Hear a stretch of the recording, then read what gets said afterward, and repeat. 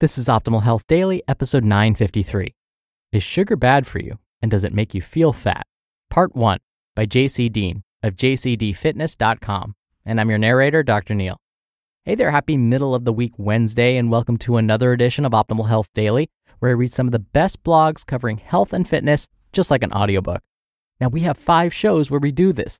Just search for Optimal Living Daily to find all of them.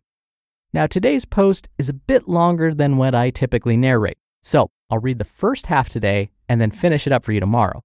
But before we get to that, it's Wednesday, which means it's the middle of the week, and you may need that little bit of inspiration to get through the next couple of days. So here's that little bit of inspiration. Quote, "When I let go of what I am, I become what I might be." Lao Tzu. And now that we have the right mindset, let's get right to today's post as we optimize your life.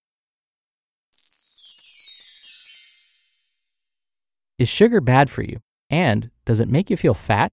Part 1 by Deen of JCDfitness.com. Sugar gets a really bad rap. With all the sensationalized headlines and fear-mongering surrounding sugar and its supposed evils, it's hard not to fall into the belief that maybe, just maybe, it's really that bad for us. Some of the most popular news and fitness sources claim the following. Fat doesn't make you fat, but sugar does. Or, sugar is as addictive as cocaine. And finally, sugar will make you sick and unhealthy. The list goes on and on. The problem with this is all context. And in today's article, I'm going to present to you an alternate view with the hopes you'll have an open mind and consider another argument before buying into a bunch of claims that might not be true. Most people's reasoning for abandoning and even demonizing sugar is based on flawed logic, and many times emotional reasons. And when emotions get involved, it's typically difficult to think straight. Ironically, or maybe not, most of the articles in the media demonizing sugar play on the emotions. Headlines such as, "Want to lose fat? Don't ever eat these foods," which of course they reveal as those evil carbohydrates. Or, "Why sugar is keeping you fat and unhealthy." Or how about this one? "Here's how sugar is killing your insides and what you must do to regain your health." And finally, "How sugar tricks your brain into wanting to eat more, keeping you fat and miserable." And let's face it, if you're overweight and in search of a better way of eating that will help you lose fat and get into better shape, these appeals to your emotions carry a lot of weight. I won't deny the low-carb weight loss success stories, but the low to no sugar diets are not the cause of said weight loss. It's the controlled caloric deficit that's responsible. So let's get into this. What is sugar? Sugar is the simple term for all the various forms of carbohydrates. These carbohydrates are either in unison, think glucose, or bound together with other forms of carbohydrates like di or oligosaccharide. By the way, saccharide is the fancy name for sugar. When you see mono, di, or oligosaccharide, it means 1, 2, or multiple, also called polysugars. Here's one thing to know before going into the nitty-gritty of what carbohydrates or sugars are. All of them must break down into a simpler form, known as glucose, which is used by the body for fuel. The sugar key. Monosaccharide. This is one type of carbohydrate or sugar, and it's often referred to as glucose, which is what is broken down and enters your bloodstream. Then there are disaccharides. These are 2 types of carbohydrates bound together. An example of this is the commonly known table sugar, which is made up of 2 types of carbohydrates put together, glucose and fructose. Oligosaccharides. These are many types of carbohydrates bound together. Some food examples of oligosaccharides are potatoes, rice, oats, bread, spinach, other starches, and veggies. When breaking it all down, all carbohydrates are sugar, just in multiple forms. So sometimes people can get confused when I'm consulting them on their training and nutrition, and I say, "You probably need more sugar in your diet."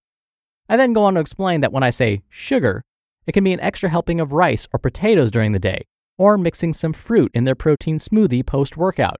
In the end, the carbohydrates are broken down by the body into glucose, or sugar, and used for fuel.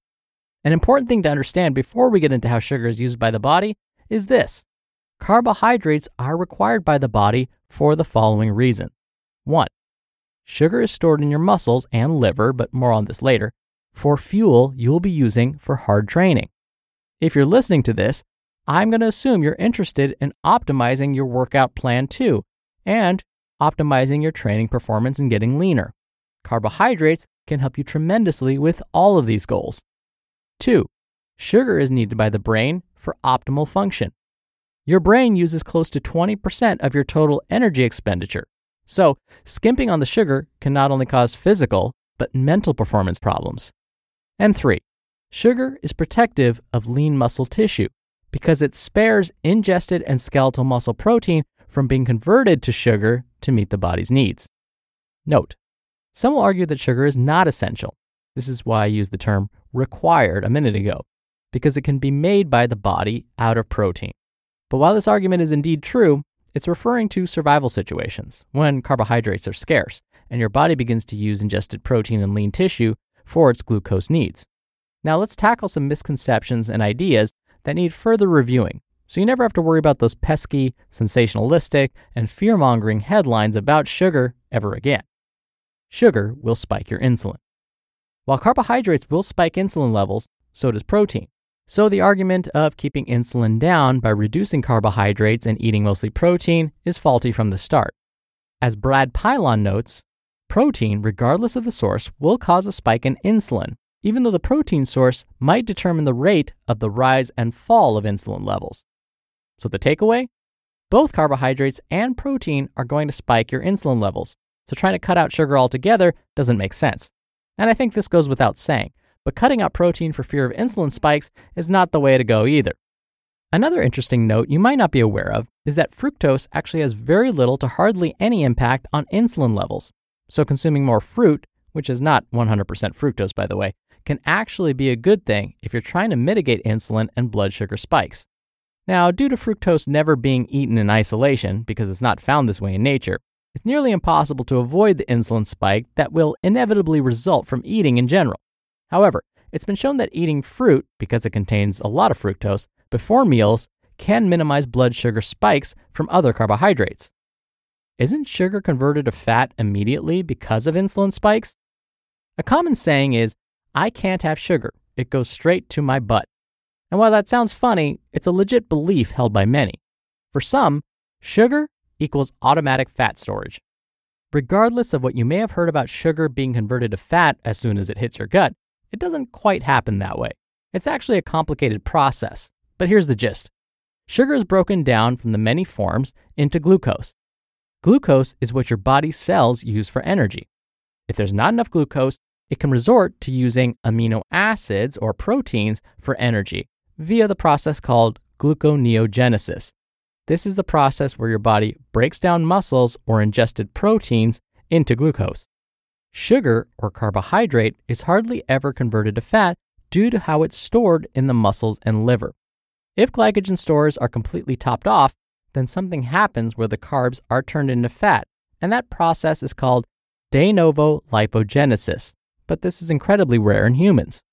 The interesting part of this is you have to eat an insane amount of carbohydrates in a short period of time for this to happen. To be continued. You just listened to part 1 of the post titled, Is Sugar Bad for You? And Does It Make You Feel Fat? By Deen of JCDfitness.com. And thank you to BetterHelp. BetterHelp Online Counseling offers you a convenient, safe, and private online setting to get help. Their licensed counselors specialize in areas like stress, relationships, anxiety, and more.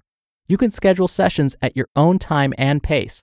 4 communication modes, including text, chat, video, and phone, allow you to communicate with your counselor in the way you like best.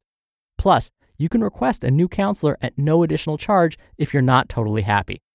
BetterHelp is available worldwide with a network of 3,000 U.S. licensed therapists.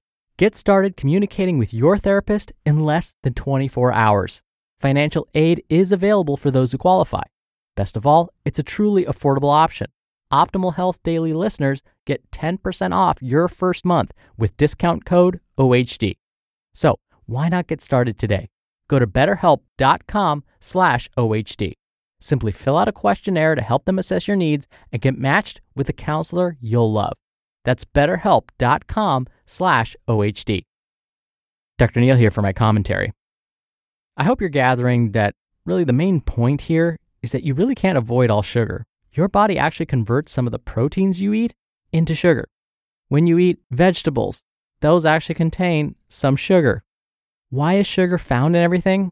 Well, when we think about it, think about plants, for example. Plants need to survive, and many of them get their fuel from sugar, and they make their own fuel or sugar from the light they get from the sun. If we then eat the plant, we're eating the sugar, the fuel that's found in their cells. And when it comes to converting foods into fat, JC is absolutely right. It is a complicated process. There are so many factors that are involved. Your age, your body weight, how much sleep you got the night before, the quality of sleep you got, the meals that you've been eating, your exercise levels, the amount of lean body mass or muscle you have on you. All of these are important to consider when determining whether your body's going to choose to store the foods you eat as fat or as something else entirely. But we'll get more into that on tomorrow's show. I thank you so much for listening today and every day. I'll be back here tomorrow, as I said, to finish up this post, so I'll see you there where your optimal life awaits.